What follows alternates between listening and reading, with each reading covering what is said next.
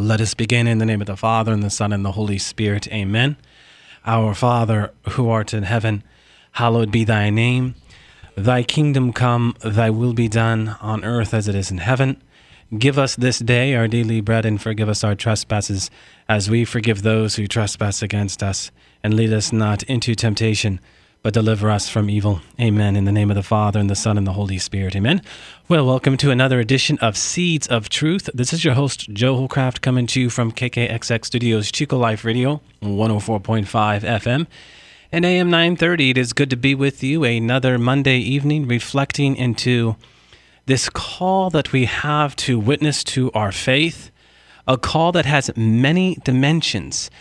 And what I like to do here on this Monday evening is bring in different people to share their journey of faith, because, my dear friends, we always must remember that when we talk about this call to witness, it really is about embracing our journey of faith, that journey that has God calling us to live this radical life, giving to God these unexpected yeses in our journey that ultimately bear witness to our faith in a profound way, because it is so, as many Christians and Catholics have shown us. It is how we first live that essentially proclaims God's goodness. And then, with that life, people ask new questions about this person you live for in Jesus Christ. So, with that, tonight I have a special guest, Amy Davis, parishioner from St. John the Baptist Catholic Church. Amy, it is great to have you with us tonight. Thank you, Joe, for having me. I'm honored to be here. Amy, you have an important story to tell. Your journey deeper into the Catholic faith came about because the death of your mother, the death of one who you were so close with. And you've come here so open to the Holy Spirit to talk about this, which I think is important for our listeners because so many of us have lost loved ones. Why don't you go ahead and share a little bit about yourself, Amy, but also certainly your journey deeper into the Catholic faith that came about because of the death of your mother. I am the mother of three small children. I was raised a cradle Catholic, went to church every Sunday growing up, and considered myself, a good Catholic. But when my mom died 4 years ago, in January of 2010, my world came crumbling down around me.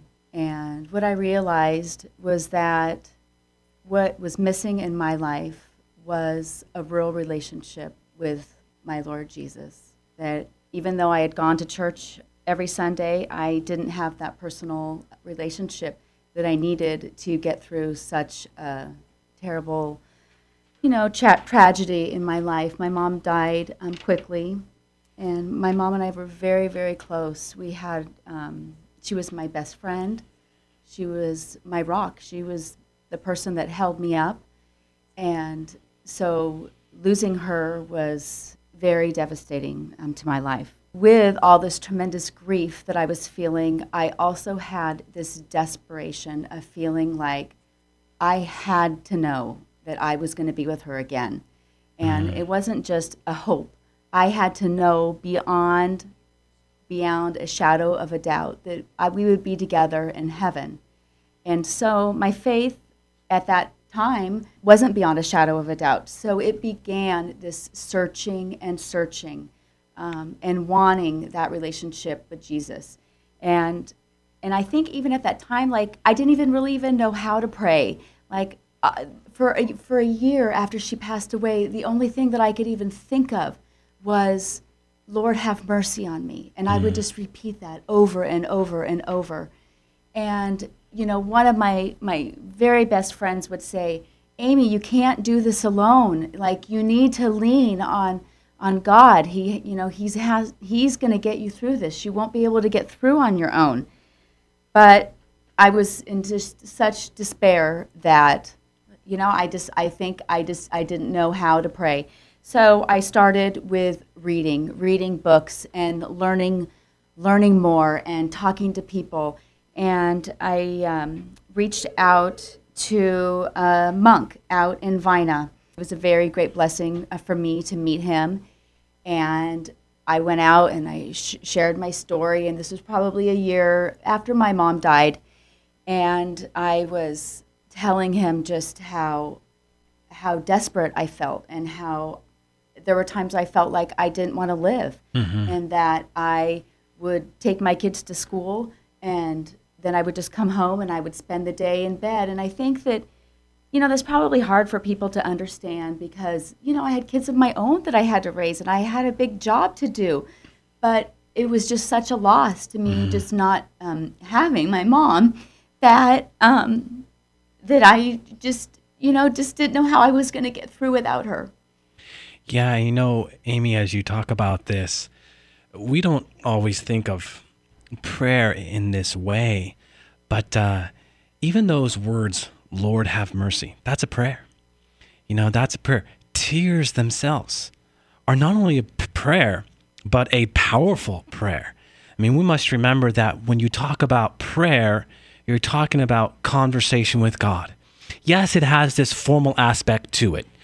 When our Lord is asked, how do you pray? He gives us a formal prayer, our Father who art in heaven, so on and so forth. But when we begin to see and appreciate that prayer is about conversation with God, then if our words, whatever they may be, are directed toward God, then it is prayer.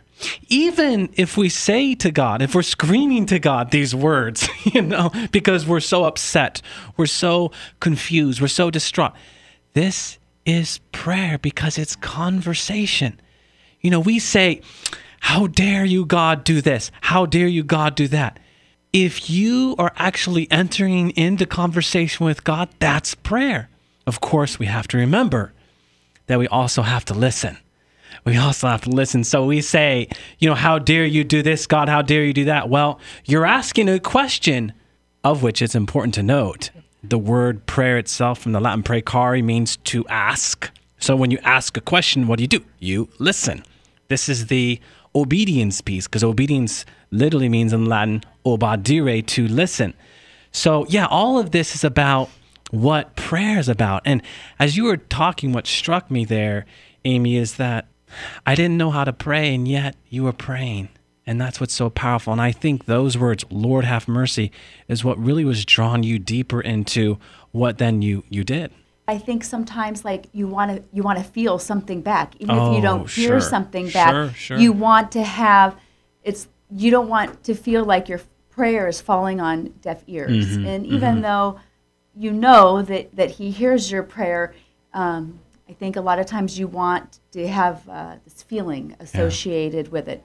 And, that didn't come until later in searching. Sure. And the more that I learned about God and Jesus Christ and his death on the cross and his sacrifice for us, the more that I loved him. And the more that I loved him, the more that I wanted to serve him and saw my life as a real call to holiness, which was a huge revelation to me because, before my mom died, sadly, I never really gave it a lot of thought what the will of God was for my life.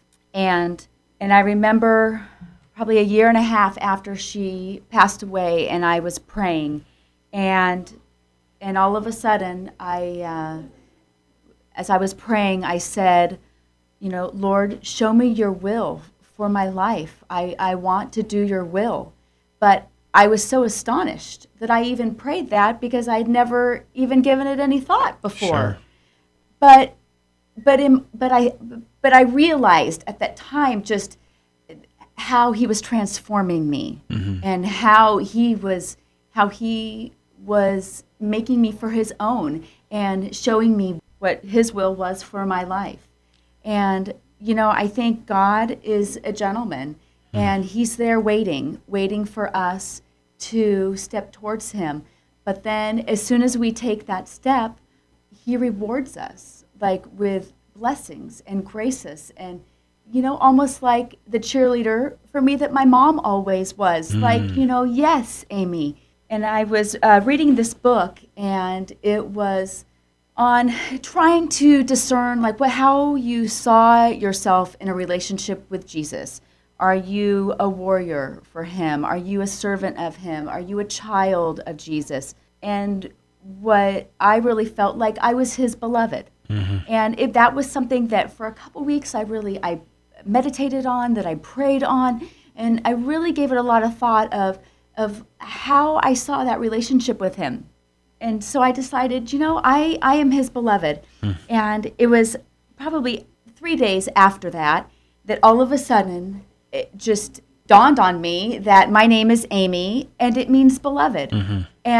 But during this discernment of trying to decide like how this relationship was, I never really thought about what the meaning of my name was. So it was such a huge confirmation for me that, that yes, I am his beloved and that, I'm on the right path. And so just keep moving forward, on your path of faith and on this journey that, I'm on the right track. And so that's such great affirmation because, sometimes you wonder, like in life, like, am I on the right path? And so it was just such an uplifting feeling. Amen. That's a beautiful story, Amy. And the spiritual doctors of the church call those moments fiery darts of love. And those fiery darts of love is how you see God working providentially in your life. How beautiful is that the Holy Spirit puts on your heart this deeper understanding of who you are in your relationship with God, his beloved. And only weeks after or days later do you come to realize that this is what your name means, which is significant, Amy, because we must always remember, especially in light of Scripture, that when you look at the importance of a name, you see it within the context of this kind of foreordained purpose or this foreordained vocation that God has given you. You see this all throughout sacred Scripture. And how beautiful is that within God's grand scheme of things, you are Amy, you are my beloved, and how that truth has penetrated you all these years later, and how, as God is the Lord of history and his providential care, you are made to see that at just the right point. And that's God's providence. He gives us things, these fiery darts of love, when he knows we are best served to receive them. You are a mother, of 3 kids, and I am a father. I have 4 kids. We want to give our kids everything, but we know when the best time is to give our kid that one thing. We just don't give everything to them at once. They couldn't handle it, right? And so God, as Father, knows that, for you, it was the right time for you to see the deeper meaning behind your name, which I think is wonderful, beloved. And is this not what John calls us all to be our Lord's beloved disciple?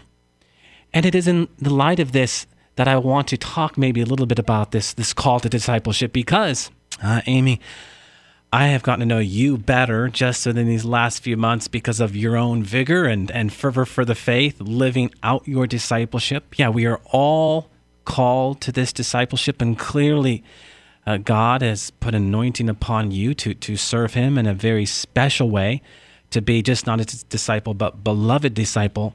Maybe if you could speak to that a little bit, what God has put on your heart as it relates to the people that you encounter. I know we know each other because of our proximity to Notre Dame School. We both have kids that go to Notre Dame School. And I see you talking about Jesus Christ. God has transformed you. From the outside looking in, Amy, I taught the sons of your sister, and I remember seeing you 8-9 years ago, and I kind of watched from a distance this transformation. In my own eyes, I was smiling, seeing you from a distance. And certainly something has happened, and you've talked about this kind of interior transformation that has taken place due to the death of your mom. Maybe you can speak to that a little bit. Yep, I'd be happy to. One point I do want to make, and I want to get back to just when I became friends with the monk out in Vina, and after I got done, telling him just how devastated I was and just what a horrible tragedy this has been for my life. But I did say, I can see that the only good thing that has come out of my mom's passing away is that I'm drawing myself closer to Jesus Christ.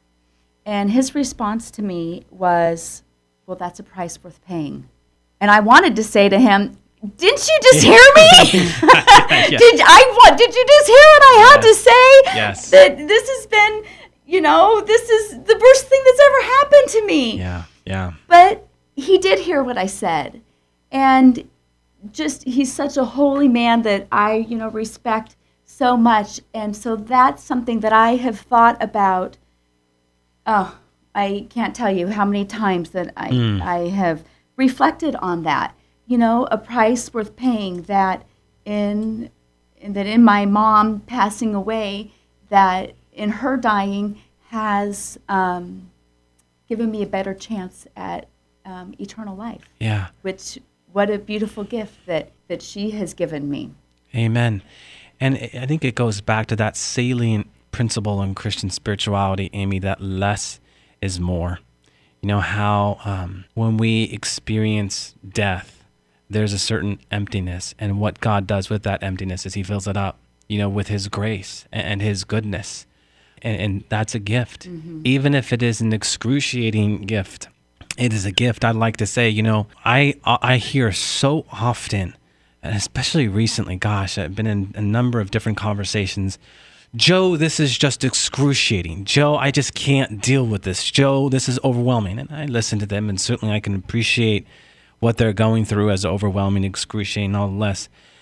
But when the time is right, there is a truth that encircles their experience that I think ultimately in the end is a price worth paying. It's to remember what is excruciating is excruces, in the Latin, from the cross.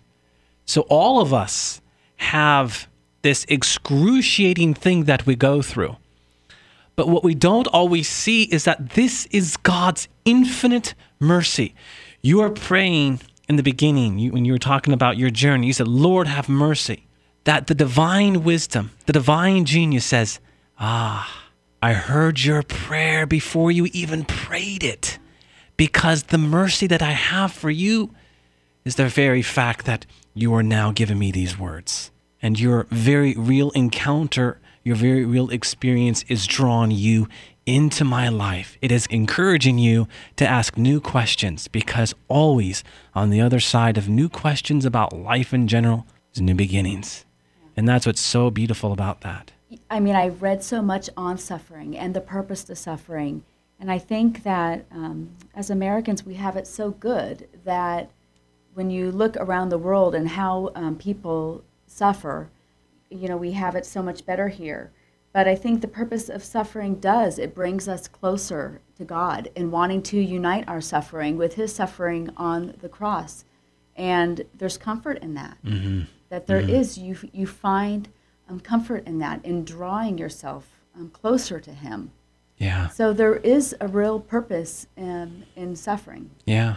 By suffering, Christ does not remove the need to suffer, but ultimately gives suffering redemptive power. Mm-hmm. And what Paul in Colossians 1:24 and 1 Peter 4:13, what these authors of the New Testament tell us ultimately is that we are called to share in this suffering, that in this very paradoxical way, unexpected way, we've been given a gift in this. Because insofar as we are vested with the flesh, Amy, we will always suffer. And there isn't anything that we can do to avoid suffering. Suffering takes on, as we've already kind of talked about, different dimensions. The loss of a loved one. I remember when I was a sophomore in high school, I lost my father, and it happened quick. And as a young man, 16 years old, I was asking lots of questions, and there was lots of suffering. And you kind of try to navigate through this, but it's only until you understand that in the end, it's about the cross. And only then will everything that we do, everything that we are about, begin to make sense. When we do what Jesus did when he was here on earth, put everything in light of the hour, Remember in the Gospel of John, what was Jesus doing? He was constantly looking towards the end. He was living with the end in mind.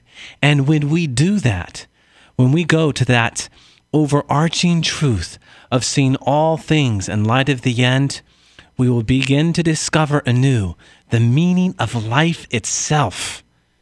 So we must pick up our crosses and allow Jesus in to those moments that would have us going deeper into our faith. Certainly, Amy, that is what's so beautiful about what you've done. You had this huge cross and you invited Jesus in. And by inviting Jesus in, he began to reconstruct. And it is in that reconstruction process that our hearts are made anew. New life is always on the other side of the cross, if indeed we pick up our crosses. For Jesus Christ, the cross was the instrument to salvation, and so it is. The cross we bear is the singular instrument that is the way in which we attain salvation. And what awaits us is a new-found joy. That is the person of Jesus Christ. So, as you were talking, Amy, about death, I think there's an important point to be had, and it brings us back to St. Augustine. St. Augustine once said that with death comes a profound grace. What did he mean by that? Well, he meant a number of different things. The first being the fact that on our deathbed, we are made most vulnerable. And Amy, when we are vulnerable, that is a very good thing because it brings us to this place of dependency. It brings us to this place of self-abandonment. It brings us to this place of needing God more. And so when St. Augustine says we have a profound grace awaiting us on our deathbed, what he means to say is in the end, we have been given a new understanding of what life is all about. And sometimes it takes us until we die. Yeah. But yet this is a profound grace. But he adds something else to that. And I think it really is pertinent to our discussion this evening. And that is the grace that then encircles the loved ones around you. The grace that encircles those who are there at the deathbed. We are then provoked to ask that new question that is going to lead to that new beginning. Your whole story is based upon what St. Augustine is talking about, really. The grace that comes from that personal encounter with death, and then how that encounter leads to that new question, which ultimately again leads to the new beginning. And how, in the light of death, we are made to see everything that we do, everything that we are, all anew. And this is a grace. This is a gift from God. And these are the kinds of things that we are made to reflect upon. As difficult as it may be for a time, this is powerful stuff because then it begins to project your whole life onto something entirely new. You're right. And you asked about how I go about witnessing my faith now. So I do want to answer that question for you. And how you see me around school, talking to my friends, and because it is my favorite subject, talking about Jesus, because he has transformed my life. And I think when that happens to you, you are on fire with the Spirit, and you do want to share that with people because you see how your interior life has changed, and the peace that I found. When I mentioned that I was just desperate with this feeling of I had to see my mom again. It was just this unsettledness where now I have peace. And this peace of knowing that we will be together again. And I will be with the Lord Jesus and we'll be together.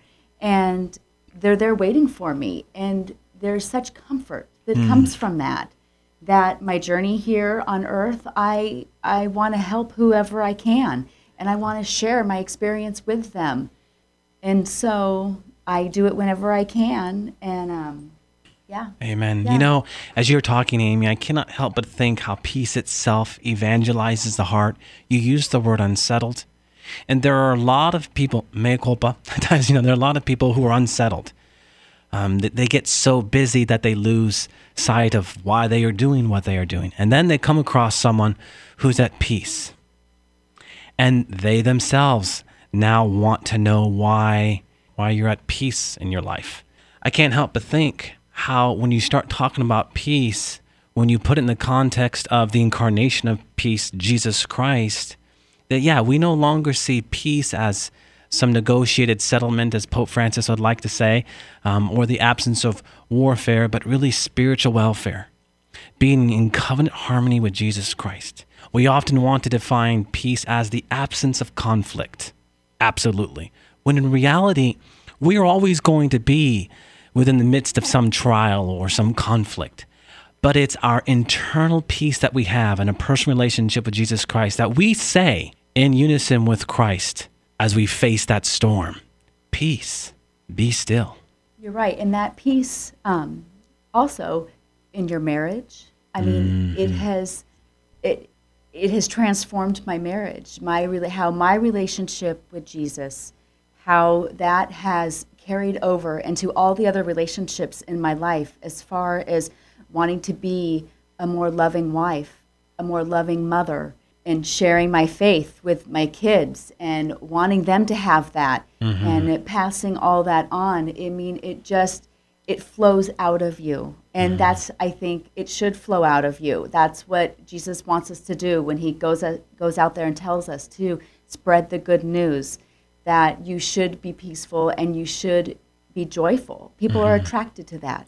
That is an excellent point, Amy, and it is fitting that we close with that.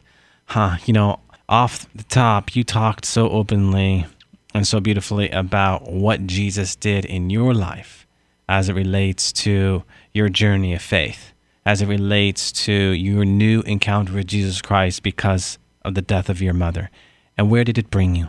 It brought you to that most important place of what it means to truly love, of what it means to truly give of yourself each and every day, each and every moment, to your husband, to your kids, and to those who surround you. But it can only come from a newfound relationship with Jesus Christ. I like to say, in God for other. When we discover that, we've discovered truly the beauty of the Christian and Catholic vocation. That once we discover what it means to be in a loving relationship with Jesus Christ, we will then discover what it means to love as Jesus loved. And yes, it is the concreteness and particularity of all that is the wonder and beauty of family life that we become saints. Amen. Let us close in prayer. In the name of the Father, and the Son, and the Holy Spirit, as it was in the beginning, is now, and ever shall be, world without end. Amen. And God bless you.